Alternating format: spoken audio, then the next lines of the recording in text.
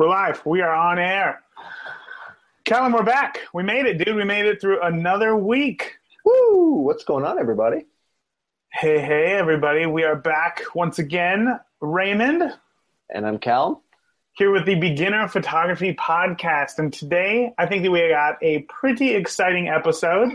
It's all about lenses, right? It is. All of them. Long ones, short ones, big ones, heavy ones, expensive ones, cheap ones. Hey everybody, Raymond here from the future where, guess what, we have much better audio quality.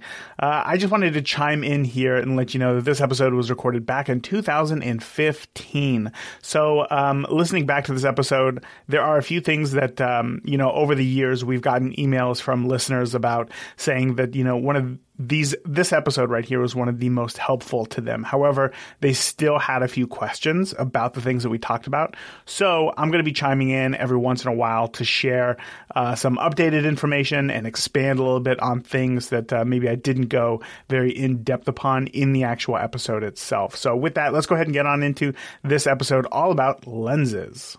Every single one we could think of. And this is a question that I hear a lot from a lot of new photographers, which is why lenses are so expensive. So we're definitely going to get into that. But first, Callum, how was your week, man? It was good. Super busy. I heard that you got a new toy. I got a new toy. I picked up a D750, 750. It was time, with the Black Friday sales going on. I couldn't resist it, and I needed to upgrade, so it was time. And then spent the weekend kind of not doing anything photography related. I was just visiting a childhood best friend who's about to have a kid, so we got up there just before he could before it's she arrived onto the world and he never sleeps again. So that's hilarious. I remember those days.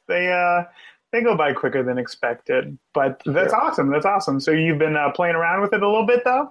Yeah, I had a chance to go out the other night and do a little bit of a portrait session kind of at sunset with a friend. And I'm hoping to use on a couple engagement shoots coming up. So you'll have to wait to see those. How was your weekend? My weekend was pretty awesome, actually. It was Thanksgiving here in the States on Thursday.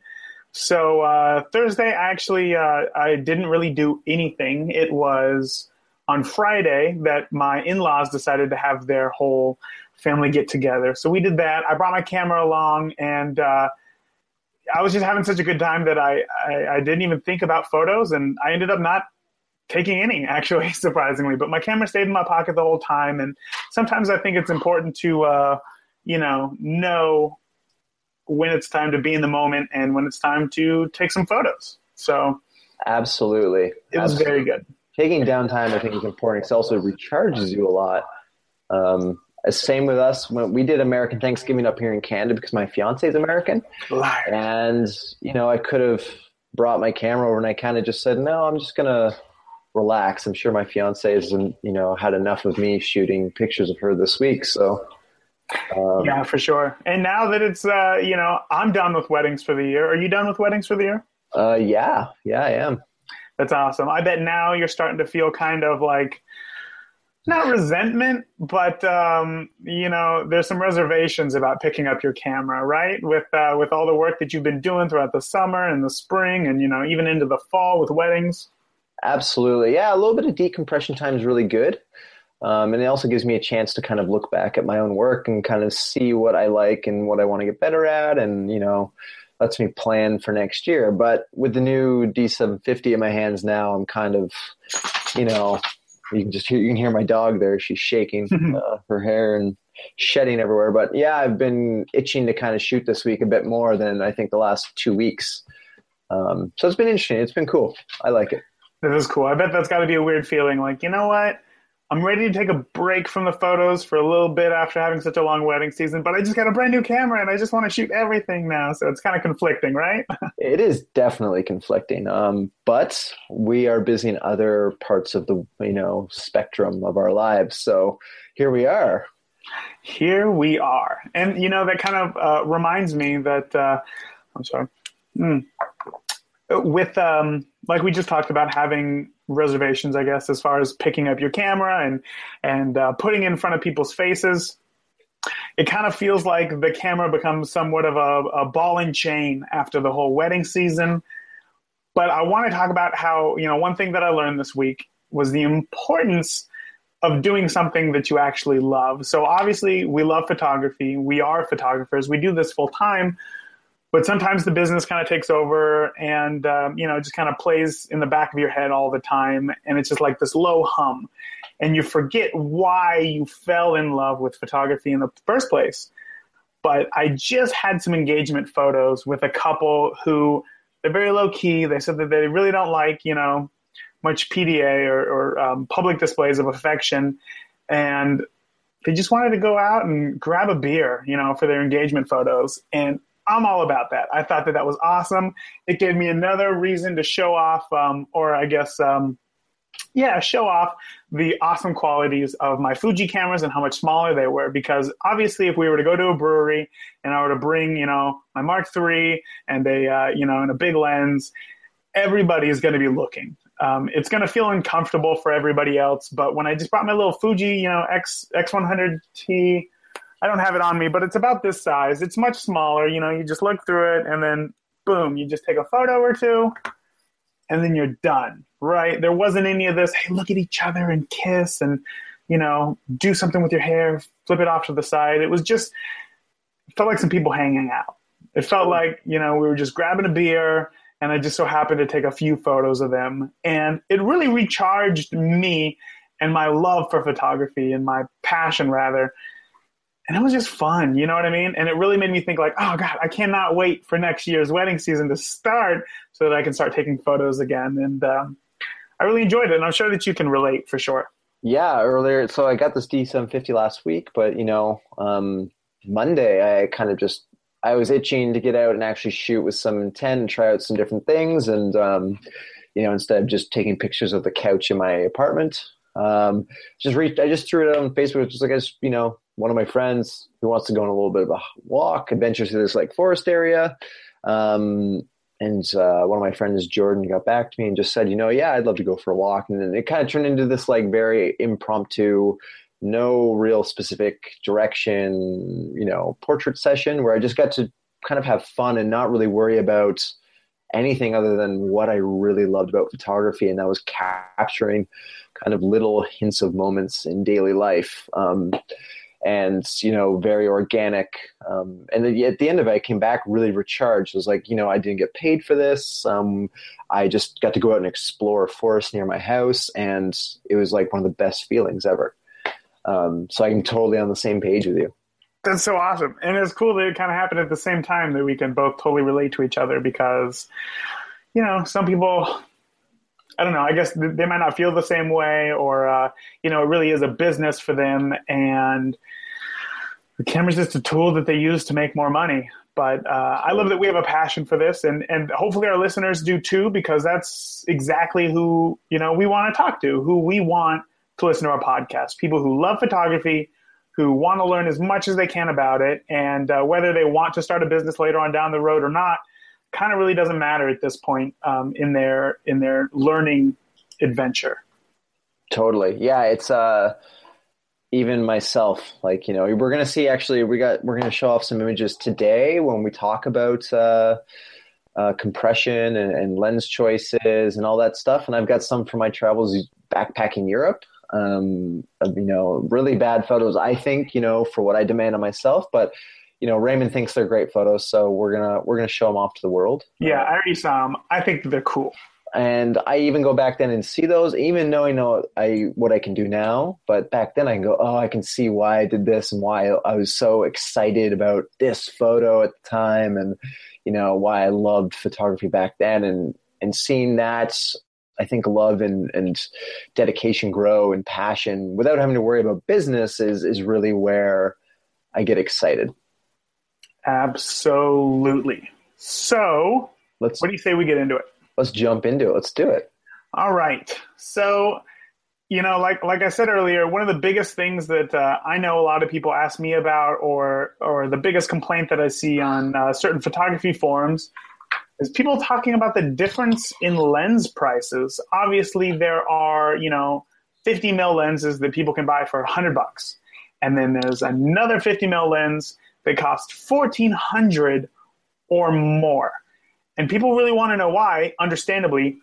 Why is it so much more expensive, and is it any better? So, Callum, you want to start off with this one? Yeah, so there's a whole bunch of different qualities that make up why lenses cost so much money. I traveled Europe with a 50 mil, the Nifty 50. It cost us like what, 125, 30, 130 Canadian. It's like $100 for you guys in the States. That's all plastic, that's really, it's kind of the low end of the plastic glass barrel. But it's been so popular because it's so cheap and does a really good job. But there's a whole bunch of things, and we're going to talk about that, what those qualities are. But just to give you a quick overview is the big considerations for price and quality is whether it's plastic versus glass, chromatic aberration. And we'll talk about that, and we'll try and show off maybe an image where there might be a little bit of that, but we might not have an image. A bunch of images. You got a bunch of images? I think I have one or two.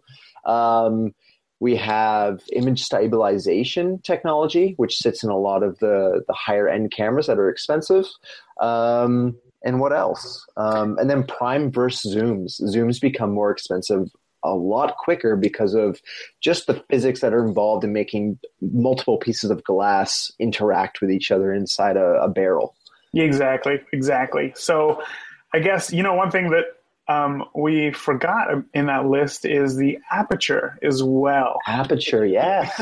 Man, I feel dumb for forgetting that one. Rookies today. Yeah. Whoo. I've not had enough coffee today. Everyone gets a pass today. We forgot about that. So the first thing is plastic versus glass. Like you said, the $100 Nifty 50 is made out of plastic. The entire thing is plastic. And I know what you think. Plastic is clear. Why can't it be used as a lens? And sure, it can. And it is, with perfect example being the Nifty 50. And honestly, I highly recommend that lens. It is great because the first lens that everybody gets with their camera is the 18 to 55 zoom lens, right? It's kind of versatile. It's a pretty normal zoom range, but also where it's lacking is it's a variable aperture. So when you're at the wide spectrum, it's an aperture of 3.5. And then when you're at the telephoto lens, or the telephoto side, it's an aperture of 5.6. So it changes depending on where you are in the focal length. And it's just because it's of the limitations of the plastic. So when you add glass to a lens, it means that it's a constant aperture, which helps out a lot. So because of that, that makes it more expensive. Hey, Future Raymond here. So I actually misspoke here. A variable aperture, like in your standard kit lens, is not a result of having plastic elements in your camera lens, but it's simply common for lenses constructed out of plastic because cost is the most important factor when building these lenses, not so much overall image quality. So with a higher quality lens that zooms in and out, it would have a consistent aperture rather than a variable aperture. So I hope that helped. Let's get back into this one. But when you add glass, just the production value that goes into making the lens is completely different than plastic. With plastic, you can mold it and then it's done. You don't have to worry about, polishing it or shaping it to the right size. It's molded right there. But when it comes to glass, you're essentially taking a brick of glass and then sanding it down to the right size. So there's a lot of loss there. But that's why the image quality is better, because there's more more hands-on approach that goes into it. There's a lot more production value that goes into glass. So because of that, that's where the price starts to go up. And then the other thing, of course, is, like we said, the aperture. The larger the aperture, the more light is allowed in. So to have more light come in, you also need more glass. More glass, the price goes up once again, right? Oh, absolutely. It gets very, very expensive. Like Raymond said, that Nifty 50, I bought one used probably for $120. I think the new Nikon 58 1.4 is about $1,800 or so, brand new.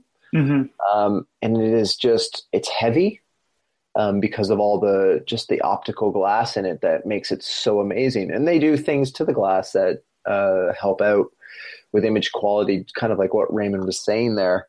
So, I mean, even if I look at, you can see I've got a lens here. I'll very quickly show you guys. So this is if you're just listening to us today, this is the 50-1.4. So this is Nikon's current 1.4 50 mil. Hey, Future Raymond, back. One thing about photography is that there are a lot of numbers involved. And, when we're talking about lenses and apertures and focal lengths and, ISO and lots of all of these settings, there are so many numbers. And I think just after doing it for so many years, sometimes you can kind of shorthand these things. So I just wanted to make it clear that when we say something like 50-1.4, that means a 50 millimeter lens with a maximum aperture of f1.4. So if I were to say something like 85-1.2, that means that it is an 85 millimeter lens, a prime lens, with a maximum aperture of f1.2. Now, if I were to say something like 70-200-2.8, you can guess it. It is a 70-200 millimeter zoom lens with a maximum aperture of f2.8. So I hope that helps kind of better clarify things. Again, a lot of numbers are being thrown around, but hopefully with that little bit of extra information there, you can better keep up. And you can see it there. You can see it's kind of wide. It looks like it's got a bit of glass there. Here's the back end for you. So this is glass. This is it's heavy. It's pure glass. It opens up to 1.4.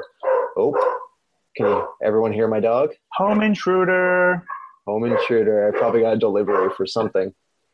Hopefully it's that new Fuji camera that you're getting, right? Yeah. Yeah, right. It's probably an album for a client, I would imagine. So this is all pure glass. And then the Nifty 50 is just a little bit smaller. And I have one somewhere around here, but it is missing at the moment. It's right.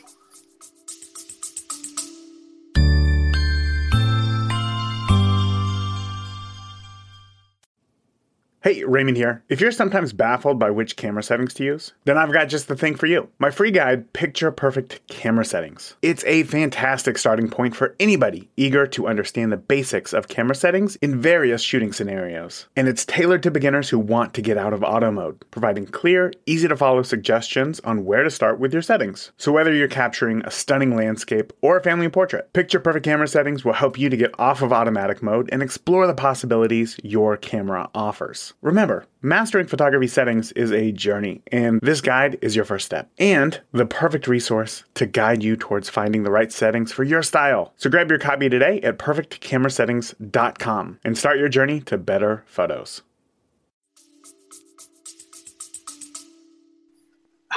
Here. There you go, yeah. So, here we go. So yeah, it's a little smaller. I ripped off the back end, so don't worry about that. But you can see that it clearly fits in the palm of my hand. It's nice and small. It's very lightweight because it's plastic. Yeah. Also, why do you have a Nikon Nifty 50 and why have you turned into a freelance?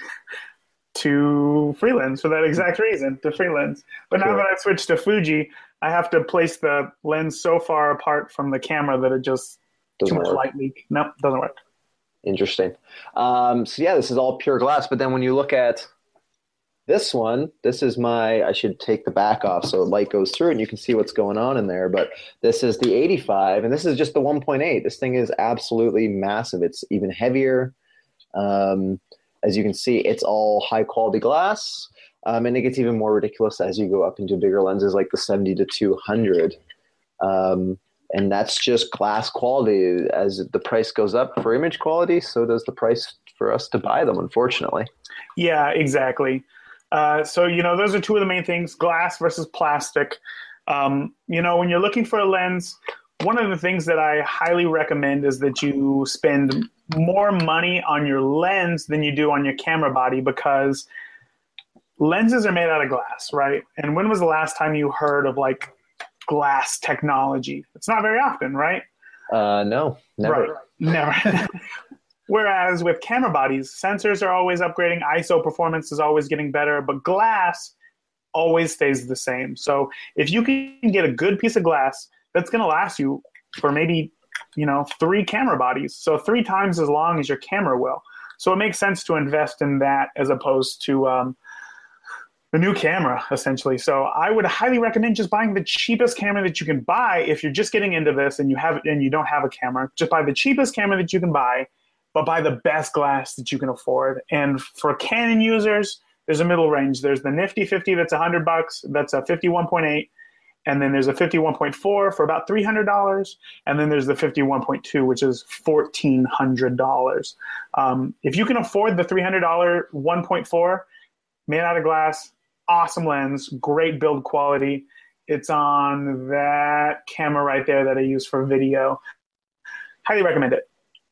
Cool. Yeah, it's pretty similar for Nikon as well. So I mean, the Nifty 50 is about $100 used, or even cheaper probably in the United States. And the 51.4 is sitting on my D750 right now just for some experimental stuff I was doing. But the new flagship one is the 1.458. Everybody loves it that I've met. They just say you got to sell your left and right foot to buy one. And that one runs in the high 1,700 range. Yeah, super expensive. Super expensive quality though. But it is important to also use your money wisely. So we're not saying go out and buy that lens if you don't have the budget for it. You can create great images with the Nifty 50. I have tons. That was the only one that I owned, the only lens I owned. And it worked great. I took pictures of people, took pictures of everything with it. And there was no issues. Right. Yeah. The big thing here, like we've talked about on previous podcasts, is that the gear doesn't matter as much as your technical knowledge. So if you just start off with a 1.8, or if you even have a 1.8, don't worry about upgrading right now. Let your experience dictate when it's time to upgrade. But you should get a prime for sure. So one of the next things to talk about is, like we were just saying, image quality is important. The image quality gets better with glass. But there's one thing that a lot of people don't really know about, but it can be important because people want a prime lens or they want a faster lens, which means a wider aperture because of its better image quality. But there's something called chromatic aberrations. Hey, Future Raymond, back again. I just wanted to say that before we get into this whole thing about chromatic aberration, it is kind of a difficult thing to explain in audio form, which is why in the podcast, I'm about to show a photo of what chromatic aberration looks like. I didn't really think through the whole podcasting and showing images thing back in 2015. So if you want to see an example of what is chromatic aberration, what it looks like, then just go ahead and head over to beginnerphotopod.com/004. That's going to take you to the show notes of this page where I'm going to share those examples and I will highlight what chromatic aberration is so that you can identify it for yourself in your photo. So again, just head over to beginnerphotopod.com/004. Chromatic aberrations. And it's kind of an enemy of photographers because, let me show you an example, but first let me tell you what it is. So first, chromatic aberrations are, because there's multiple pieces of glass in the lens, light is coming through them, and then the angle of the light is being switched in a different direction with each new piece of glass that it passes through. Well, when there's a high contrast photo, sometimes the angle might be off a tiny bit.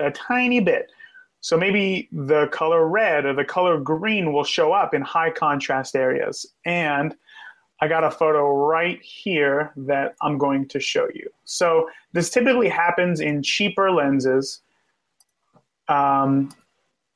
So here we go. So this is my son, Charlie. Now, this is a 1:1 crop, so it looks like garbage. But this is a photo of my son, Charlie, and he's playing on his little Leap pad. And you can see right here where the white meets the black, it looks red, right?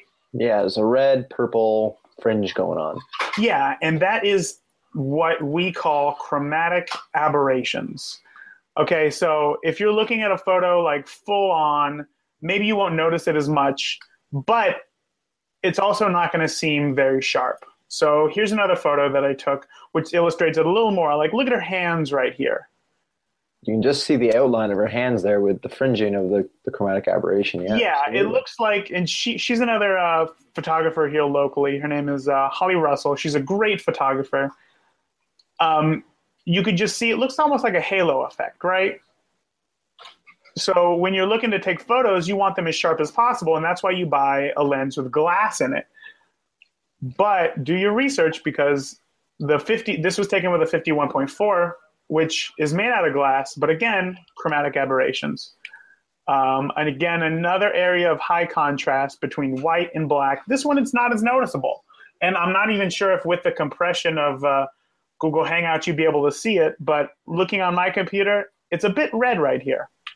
I can't really see it through Google Hangouts. What I can see, though, is if you go back one image, what you can see is the green fringing between the shadow and the background there. Yes. Oh, even on the pant leg there, the green fringing on the right side. Absolutely. Yeah. So typically it's just pink or red, rather, because it's all primary colors, red and green. But you can see it right here as well, and it looks green. It looks green right here in the eyelets of the shoe as well. So sometimes it's not a big deal, and really, what's important is just getting the moment. Where'd I go? There I am. Is just getting the moment when it happened. But it's just something to be aware of when it comes time to making an investment in this glass. I would say that the Sigma series, the Art series, way better than the Canon 1.4. And if you can afford, it's about double the price. And if you can afford it, I would say go for it, because there's oftentimes now when I go back and look at my photos, I don't know if it's just because I have the technical knowledge now, but when I look at them, that's the first thing I see is those chromatic aberrations. And I just think it just doesn't look as sharp as my photos that I take now look, even though I still have the 1.4. Hey, Future Raymond back again. We really didn't talk about this, but chromatic aberration really is something that you're not necessarily going to notice unless you know what it is that you're looking for. Or that you know what it is. So it's really one of those things that, I think a professional can point out immediately. But for a beginner, I would leave you with this and just say, don't worry really about chromatic aberration. Like, don't go searching for all the blogs to find the lens with quote unquote the least or the best chromatic aberration, because you're going to find a million different opinions and photos, and that is going to cause decision fatigue, and that's going to keep you from actually shooting. So my best piece of advice for you is that, honestly, I think any lens that is created today is probably better than 97% of all lenses created, say, in the 60s or the 70s. So anything that you get today is still going to be phenomenal. So just go ahead and pick out the lens that, the best lens that you can afford, and you're going to be happy. I promise you. Yeah, that is absolutely true. And I was going to bring up this point is I used to have the Nikon 35 f2, and that was like 80s technology. When they released that lens, I used that for a long time as my 35 full frame lens. It worked really great. And then Sigma came out with that 35-1.4, and it was like night and day to me with chromatic aberrations. It's sharp. Unless I'm trying to shoot a headshot with the sun right behind their head, the worst contrast you can think of, I might get a little bit, but it is spot on with getting rid of that. It's super impressive. But, 4 years ago, 4 and a bit years ago, I was using the 35 f2 Nikon, and it was amazing. I loved it. I know I still have photographs on my website with that lens, and nobody can tell that it was taken with a $300 lens. So really, it's it's the same adage. We're gonna do this for years, but it's gonna be more what you want to shoot and what you experience than the gear. Yeah, Always. absolutely. That's very smart. But segueing from all that, we should talk about image stabilization, right? Yeah, for sure. Image stabilization is it gets expensive because, and I have a lens. I actually boxed it up. I'm not going to take it out because you can't actually see what image stabilization is. But image stabilization in lenses is, imagine that this lens was image stabilized, okay? There's a piece of glass right here. There's a piece of glass in the back. And imagine in between, say right here, there's a pocket of fluid. And in that pocket of fluid is another smaller lens that all the light gets directed through. So image stabilization helps because when you move back and forth, that lens can float around slightly in that pocket of liquid. So because of that, the image doesn't move around as much. It can, it essentially just softens things out. And the reason why this is good, which a lot of people think it's great for sports, and it is great for sports because a lot of times you're moving very fast and, you do get a lot of shake.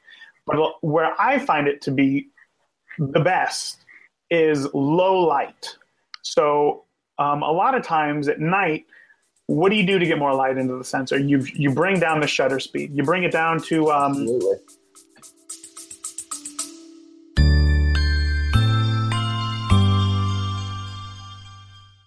There are two ways to bring home more money with your photography business. You either get more clients or you spend less of the money that you make. CloudSpot Studio helps you keep more of what you earn. With the lowest payment processing fees in the industry, the average photographer will save $300 annually. And that's just more money to invest in essential gear like a new flash or a sweet camera bag. One that is perfect for storing all of the wedding day snacks that you can pack. But it's not just about savings. CloudSpot Studio is designed to streamline your workflow. Easily organize shoots, send contracts, questionnaires, invoices, and you're really going to enjoy the hassle-free payments. So sign up for a free CloudSpot account at deliverphotos.com, and as a bonus, you're going to get access to my exclusive wedding and portrait contracts and questionnaires at no additional cost. Why let fees chip away at your profits?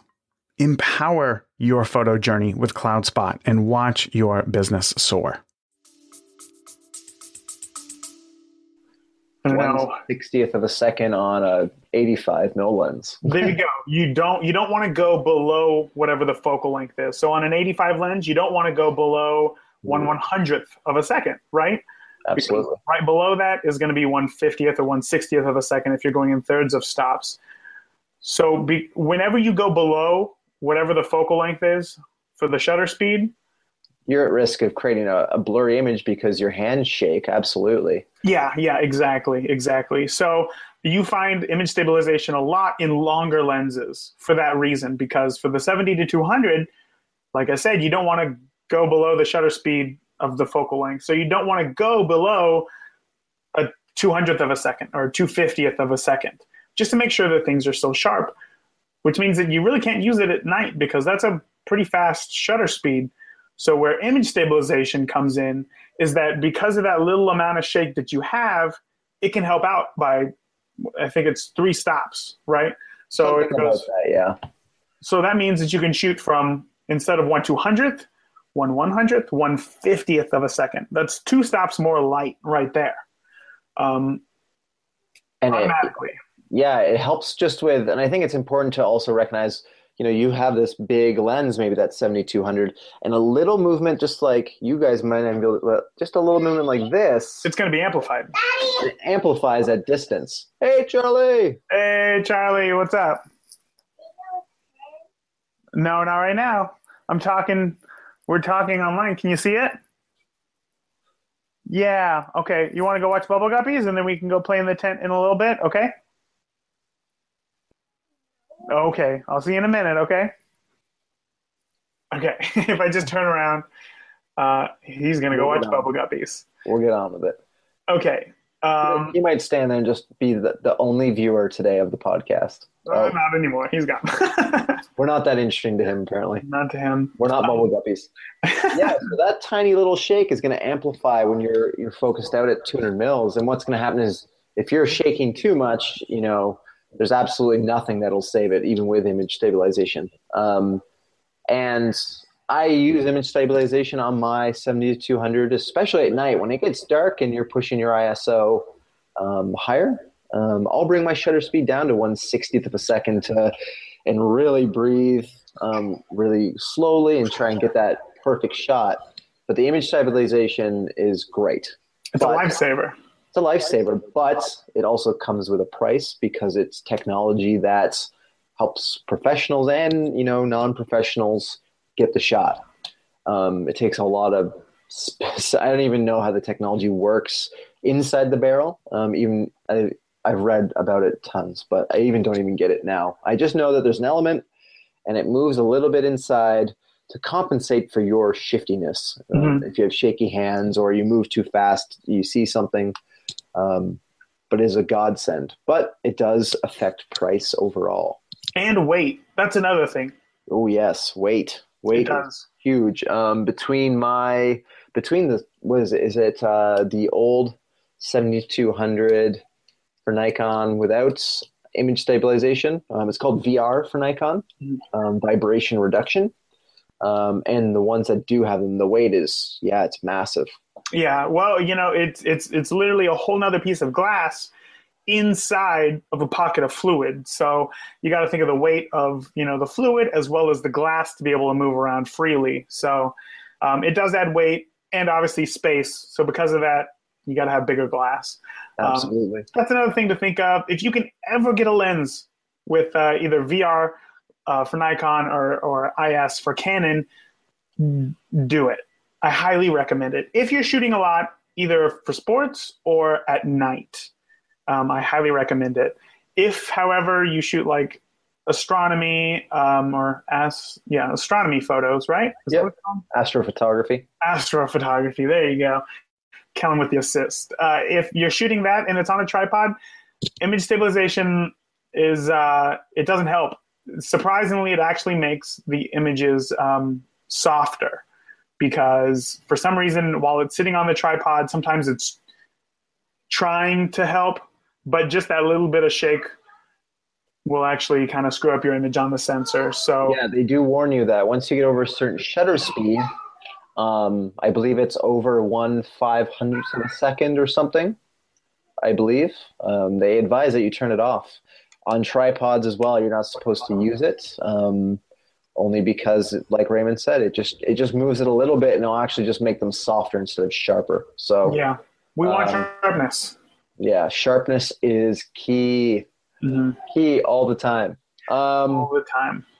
So what's after our image stabilization, right? Well, now it's again with the price. We're talking about the price of primes versus zoom lenses. So typically, you'll find, a lot of people also ask this: is that how come a 50 mil 1.2 lens costs as much as a 24 to 70 2.8 lens when you can get to 50 mil?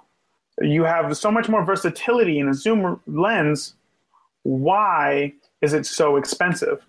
And one of the things is that when you have a zoom lens, let's see if you can see this. This is the back element for a 17 to 40. When you zoom, it's physically moving glass. There needs to be space in between there to move. So it makes lenses larger instead of just a single focal length, right? Yep. So because it moves, you're adding space. And because you're adding space away from the sensor, the element in the front needs to be larger as well. So you can see just the difference in here. That adds more glass. More glass equals more money. Also with a zoom, it needs to be precise. Because optics are moving, you don't want it to lose any sharpness when you're zooming in and out. So there is a lot more R&D that goes into producing a zoom lens. There's a lot more glass that goes into producing a zoom lens, as well as a consistent aperture zoom lens. So if you look at this, you rotate it right up. So 4, yeah. Yeah, this is a 17 to 40 f4. So I know that it doesn't say f; it says 1 semicolon 4. So 1 means full. So it's full open aperture is an f4. I'm cool with that because it's so wide that I don't think that the one extra stop for a 2.8 is worth it to me. It saves a lot of weight, and I'm all about just getting the shot. And if that means that I can save weight and money, I'm going to do it. Perfectly sharp. It's a great lens. Absolutely, yeah. And then for primes, the reason why they also become so expensive is literally sometimes just the physical size of the glass and quality. Sometimes with zooms in Nikons, especially at their lower ones, with the 18 to 55s and the 55 300s that are kind of what people will consider kit lenses that you get when you buy.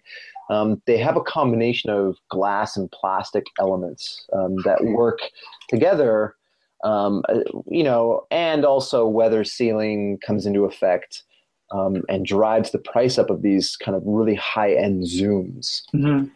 So there's a whole bunch of kind of questions you have to ask about your prime versus zoom candidates. And like Raymond has that, was it 17 to 40 Canon? That works for him. Because it gives him versatility for the wide angle. And then also if he's in a jam and can't get his other camera in his hand, he can zoom into 40 mil. Yeah. And he's good to go. I'm on the other end. I'll have either the 24 or the 35 on one camera during a wedding day. And I'll usually shoot with an 85 on the other end. So if I need to get wider, I just kind of put one camera down and pick up the other one and keep going. Yeah, no, absolutely. I think that I guess starting off with this one might have been a bad example. This is the only zoom lens that I own, and it's only because I keep this thing at 17 mil 99% of the time, and of that 99% of the time, it's only during the reception. I don't use this basically for anything else. I might use it for a shot of a church just to get an ultra wide, or one shot of the room just to just to document what it was. But aside from that, like Callum said, I always have either a 35 or an 85 equivalent now that I'm on Fuji on my cameras. So, that's another question I'm sure that you get asked all the time is why would you shoot primes if you can just shoot a zoom? If you can, why would you have a 35 mil lens and an 85 mil lens when you can pretty much just get a 24 to 70 and be set? And have both. So I mean, one part is quality. I think now as I, moved into the professional realm, I look for higher quality in all my lenses than I think probably what I expected. And I think it's pretty well documented. We don't really go over it a ton because you can go onto many websites and see the quality difference between zoom lenses at different focal lengths and primes. Primes just operate better, and that comes down to a lot of the technology behind prime lenses. There's less glass to sort of murk things and make things softer. You're getting a much sharper image through one. Oh, Charlie's back. Prime optical lens. Everyone wave to Charlie. Hi, Charlie. Are you watching Bubble Guppies? I love that he makes cameo appearances. Yeah. I'm just saying. And I think also it forces me to also interact more with what I'm involved in, as opposed to standing really far back and zooming in and out and being lazy about it. Yeah, that was my biggest thing is that I found that I became, I hate to say it, an extremely lazy photographer. When I first got my 5D Mark II, I had the 24 to 70, as well as the 17 to 40 and a 70 to 200. I would just camp out, man, and I would just zoom in or get wider whenever I needed to. But it wasn't until I told myself, you know what, I'm going to shoot with the 50 a little more, that I found that just the walking back and forth and the additional depth of field, gave me a boost as well, that I found that it was a much better fit for me. So it made me less lazy. And on top of that, the added benefit of the better image quality and the depth of field made it a no-brainer for me. Absolutely. I totally agree with everything there. But however, if you are an event shooter, if you shoot like parties, like birthday parties, or if you shoot, corporate events or something like that. I know a lot of corporate shooters in Texas, and they rely on their zoom lenses, and that makes sense for them because sometimes they're in a really tight spot and they're in or they need to get something far away, and they're not being hired for an artistic view like they are for a wedding, but they're being hired to capture the moment. So I think that if that's what you're focusing on, or if you're only taking photos of your family, maybe a zoom lens is the right choice for you. But if you really want to take a step out of your comfort zone and get something a little more artistic, I would say get yourself a prime and give it a shot. Absolutely. And I think that segues us right into compression. Yes. Which is a big thing with zoom, so focal lengths, and with apertures. And as aperture, and I guess something we didn't mention originally was that the apertures typically are wider on prime lenses. Yeah. It's just a money thing to develop a Charlie. To develop a zoom aperture at 1.4 would be probably almost too expensive. But well, they make that Sigma 18 to 35 zoom lens, which is a 1.8. Right, but to get down to like 1.4 would be another level of glass, different optics. Well, the other thing to remember that's super important is that it's only made for crop sensors. It doesn't work on full frame for that reason. And that's another sort of, realm where you have to worry about full frame versus crop sensors and whatnot. And we won't even go into that today, but I think it's maybe another video. But we should show off some examples, Raymond, of compression with different focal lengths so people can get a quick idea of what focal lengths will do for your image and where quality glass from primes comes in. Yeah, absolutely. Should I go first? Yeah, if you want to. You have an example of yourself, right? Not of my own, not me. It's not a picture of me, but I have my own. But I mean, a photo that you took, right? Yes. Okay, cool. Again, to see the examples, head over to beginnerphotopod.com/004. Cool. So here's the first one. This is actually 2012 backpacking trip. This is the one that Callum doesn't like, but I think is pretty darn cool.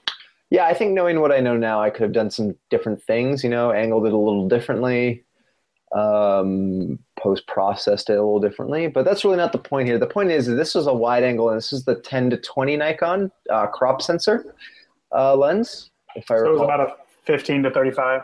About 15 to 35, yeah. And so this is the Louvre in Paris. I think everyone knows where this is. What I wanted to point out with this was compression. There is really no compression in this shot. We can see if you're kind of just listening, in the bottom, you can see this marble sitting area that surrounds the Louvre. And then you can definitely tell that it's some distance back to the actual Louvre. And then even farther behind that is a building. I forget the name of it now. My apologies. Someone from Paris. Behind the Louvre. Someone from Paris will be like, no, that's this building. And thank you. And then you can see even farther in the distance, people and more monuments. So really the compression here is non-existent. This gives you almost a sort of exaggerated view of the depth of field that you have in this shot. But what I wanted to do was then obviously flip and show you guys a 50 millimeter shot. So I've got, this is 10 millimeters. This is 50. So you can see there's a little bit of a compression change here. Yeah. Things look like they have snuck right up behind the portrait of the person. And what you see is you have a person, they're probably about 7 feet to maybe 8 feet away from where I was as they were walking towards me. And I'm probably pretty wide open here. I'm probably 1.6, 1.4, maybe 1.8. I don't recall at the exact second. And everything in the background looks like it's been just smashed together, kind of in one flat plane. You can't really get a good, solid sense of how far back that tree is in the top corner. You can tell it's kind of far away, but it looks like it could be close too. And to move on from that really quickly so that Raymond can show you his images, I'll show you another one. This one's on an 85, so we're getting even farther up the focal length. And so this is it's one picture of Matt and Brooke in Maryland. And Brooke is probably about 5 feet away from me on my 85 millimeter lens. And Matt's on the left side is about 20 to 25 feet back. But he looks like he's right next to Brooke. It looks like he is only maybe a few feet away from her. Yeah, it doesn't look like there is such a separation of space. Right. He had to walk quite a far back. He's actually on a rock in a river at this point, but he's actually quite far back. And this was achieved because the compression on the 85 millimeter lens makes everything in the background sort of enlarge and pull towards the top of the image or the front of the image. So you can see that very clearly as compared to, say, the 10 mil photo, the 10 millimeter photo. Yeah, it looks right here like it would take you at that picture of the Louvre. It looks like the Louvre is probably, I don't know, 300 or 400 feet, away from the camera. Right. Whereas this one, Matt's, the Louvre is probably in an actual sense, maybe about 100 feet back. Okay. It's exaggerated, obviously, because the wider angle forces you to think it's farther, but it's probably only 100 feet. But with this one, Matt's 20 feet back, and he looks like he's right in front of my camera. Wow. Yeah. And then to show you a dog for the last photo, this is at 200 millimeters. And this dog is he was probably 50 feet back from me. I couldn't get too close to him with this image. But the background, the green scenery you see all around the dog is actually probably another 60, 70 feet back. It was really far away. He was right in the middle of a big open pathway, not really much behind him. And what you can see here is that everything's gone very blurry. It's very out of focus. And there's really nothing that you can't really tell what it is, but you can see that it feels almost as if it's right behind the dog. It feels like it's right there next to him. And that's compression. That is just compressing an image right into the middle of one image. Yeah, it looks like he is got his back up against that fence right there, or the wall of greens rather. Exactly. So that's kind of 4 different examples of how depth of field will work, and compression will play a part. As you scroll through these, you can see just different levels of compression, and that's just your focal length that has created that compression. I like it. Those are good examples, man. Thanks. Thank you. Awesome. So I got 2 examples right here as well. So this was at a wedding that I went to. Wrong one. Here we go. This is a couple, one of the nicest couples I've ever met in my entire life. Nick and Christina. They got married in an old Orthodox church, right? So you can see here that I barely got the chandelier in the photo. It's a little bit tilted because I think I went from portrait to landscape, from landscape to portrait real quick.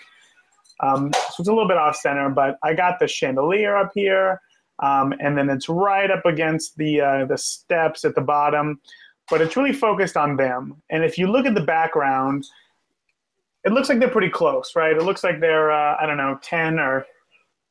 5 or 10 feet away from the background. But yeah. I took the same photo with my 17 to 40 right here, and suddenly this church is huge. Yeah, it looks huge. This is from the exact same point. So with the 135 mil lens, I don't know if you can see my mouse right there, but I got from here down, barely to the steps right there. So you're really zooming in. I'm getting, I guess it's 135, 75, 30. So I'm getting 9 times the amount of area from the same position. Right. Now you can see, if you just look at the photo, my camera, I must have looked like an idiot because my camera was pointed straight here at the middle of the photo. Right here, I would say right here, this little ball, a part of this chandelier. But because it's so wide, I was able to get, this picture of Jesus is literally straight above me. And Nick and Christina are straight ahead of me. So that is a 90-degree, is it 90 degree? No, it'd be 45-degree field of view right there in the one photo.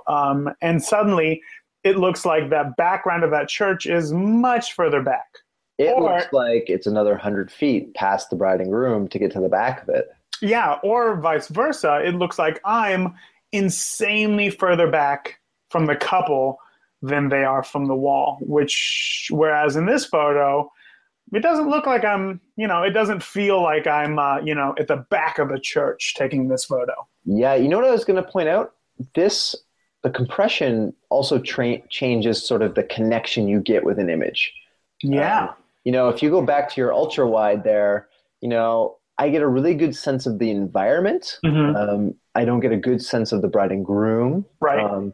But when you go back to your zoomed up one, I feel really involved. I feel really, attached, almost connected with the bride and groom first because I can really get a good feel for it. I feel like I'm right in the moment. So compression and field of view also affects just how people will think about your image.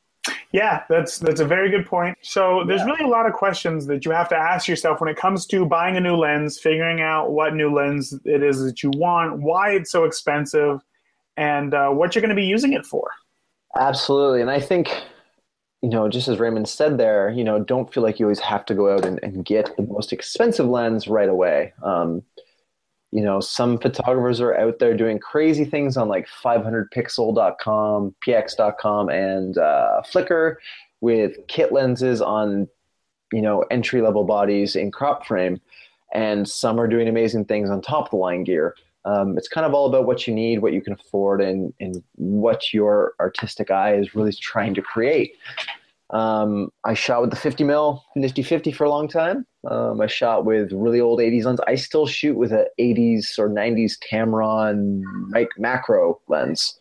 Yeah, I think that's awesome. That's really awesome that you're able to do that. It's cracked on the side of the plastic because it's plastic, but it all works functionally.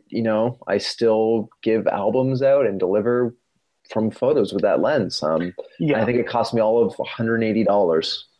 As opposed to the same lens from Nikon, the new one being $700-800. Yeah, and I mean, even into right now, like we're both professionals, we both do this full time. This is how we make our money, and yet you still shoot with the 85-1.8, right? Yeah.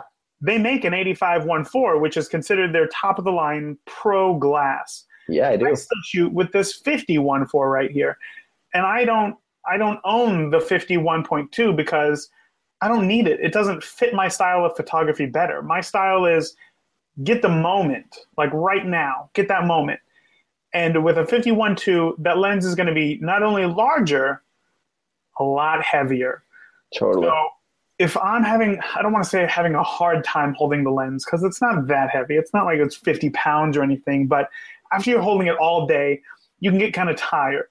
So when you're looking through it and other people see the lens, it's a big lens. It's a big lens. And suddenly they feel like they're on the spot. Like, whoa, oh, we have to pose for a photo here. Geez. And it just looks fake. That's not my style of photography.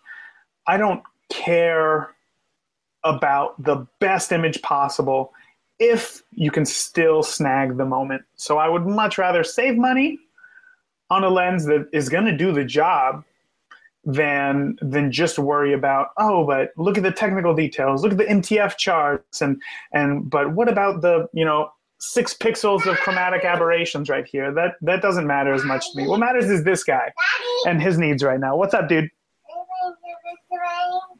Okay, yeah, we'll play with the Christmas train. It's almost Christmas. In 5 minutes, okay? 5-minute countdown for everybody right now. Oh, God. Yeah, I absolutely agree. I think, there's tons of the 750s out that I just talked about with my new camera. There's the D800s, which are like the newer, the A10, I guess, is the new kind of huge monster camera that Nikon makes. But I know photographers doing 40 weddings a year who run on the old model D700, or I think it's the Mark II for Canon. Yeah. It's the similar, right? And they still great cameras. I think you should upgrade any piece of equipment when something that it does is going to help you make your life easier or help you actually do something better. But you got to know what that is. A lens isn't going in a minute, okay? A lens isn't going to, it isn't going to make people happier. It isn't going to get them to smile and have an authentic moment. It's all about kind of what your vision is. So, I want to buy a new camera, but it also is going to help me shoot a bit more in the dark, or it might help me autofocus better, which I'm very critical about. So that's where we are with that. All right, Future Raymond here. Let's just do a quick wrap up of today's episode, all about lenses, because I know that we talked about a ton, okay? So there are two types of lenses. There are zoom lenses and prime lenses. A prime lens, obviously, does not zoom. If you want to get closer to something, you have to move in closer with your feet.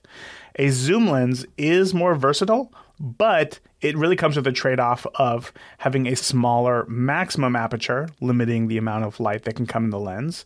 And also, with the moving elements inside of the lens, that can cause a bit of softness to your images. There are several reasons, why you would want each. And I would just say that, you really got to try it out for yourself. However, with the price of lenses, it might be easier for you to rent a lens that you're looking at rather than buy it. So I use cameralensrentals.com. They're actually based local to me and hands down the best customer service and prices for the lenses that you are renting. So check them out if you're kind of debating between two lenses. That is cameralensrentals.com. Rent it out, test it for yourself, and see which one you like better. Now, moving on, there are several versions of each lens, right? There's kind of a beginner lens, a beginner version, an intermediate version, and a professional version. The beginner 50 millimeter lens is it's $150. And honestly, even though it has plastic elements, I think that it is a no-brainer second lens after the kit lens that, comes with your camera. And it's because it is so cheap, and it is just the best way to make a huge impact on your images with its large f1.8 aperture, because that's going to allow in a lot more light and give you that beautiful out of focus background when you are shooting portraits. And then there's kind of the intermediate lens, right? Also 50 millimeters, but it has a maximum aperture of f1.4. It also has glass elements inside, so it's a bit sharper.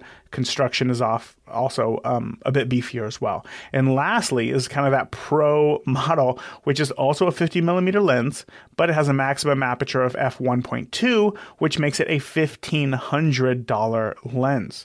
Now, I'm going to tell you, it is easy to lust over, this professional gear, but do not worry about this lens. It is for professionals who depend on their cameras to earn a living, right? The photographers who need their images to be 100% color accurate, extremely sharp, and are shooting in uncontrollable weather.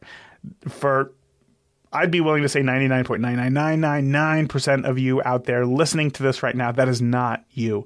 So don't worry about spending $1,500 on a lens when you can get a $150 version, which is going to get you 99% of the way there for what it is that you are shooting. Now, the reason why you would buy a 50 millimeter 1.8 lens when your kit lens also goes to 50 millimeters is because prime lenses are not only sharper, but compared to the kit lens, the 50 millimeter prime lets in almost 800% more light at 50 millimeters than your kit lens. This is going to allow you to shoot in lower light situations like shooting indoors, and it is still going to get you that out of focus background that looks so good. So to get a full wrap up and to see the images that we referenced in this episode, just head over to beginnerphotopod.com/004. And hey, while you're there, check out the link to join our ever-growing beginner photography podcast community on Facebook. It is the safest place on the internet for new photographers just like yourself to ask questions, get feedback on your images so that you can grow into the photographer that you want to be and start taking better photos today. Thank you for tuning into this week's episode of the podcast. Remember, the more that you shoot today, the better of a photographer you will be tomorrow.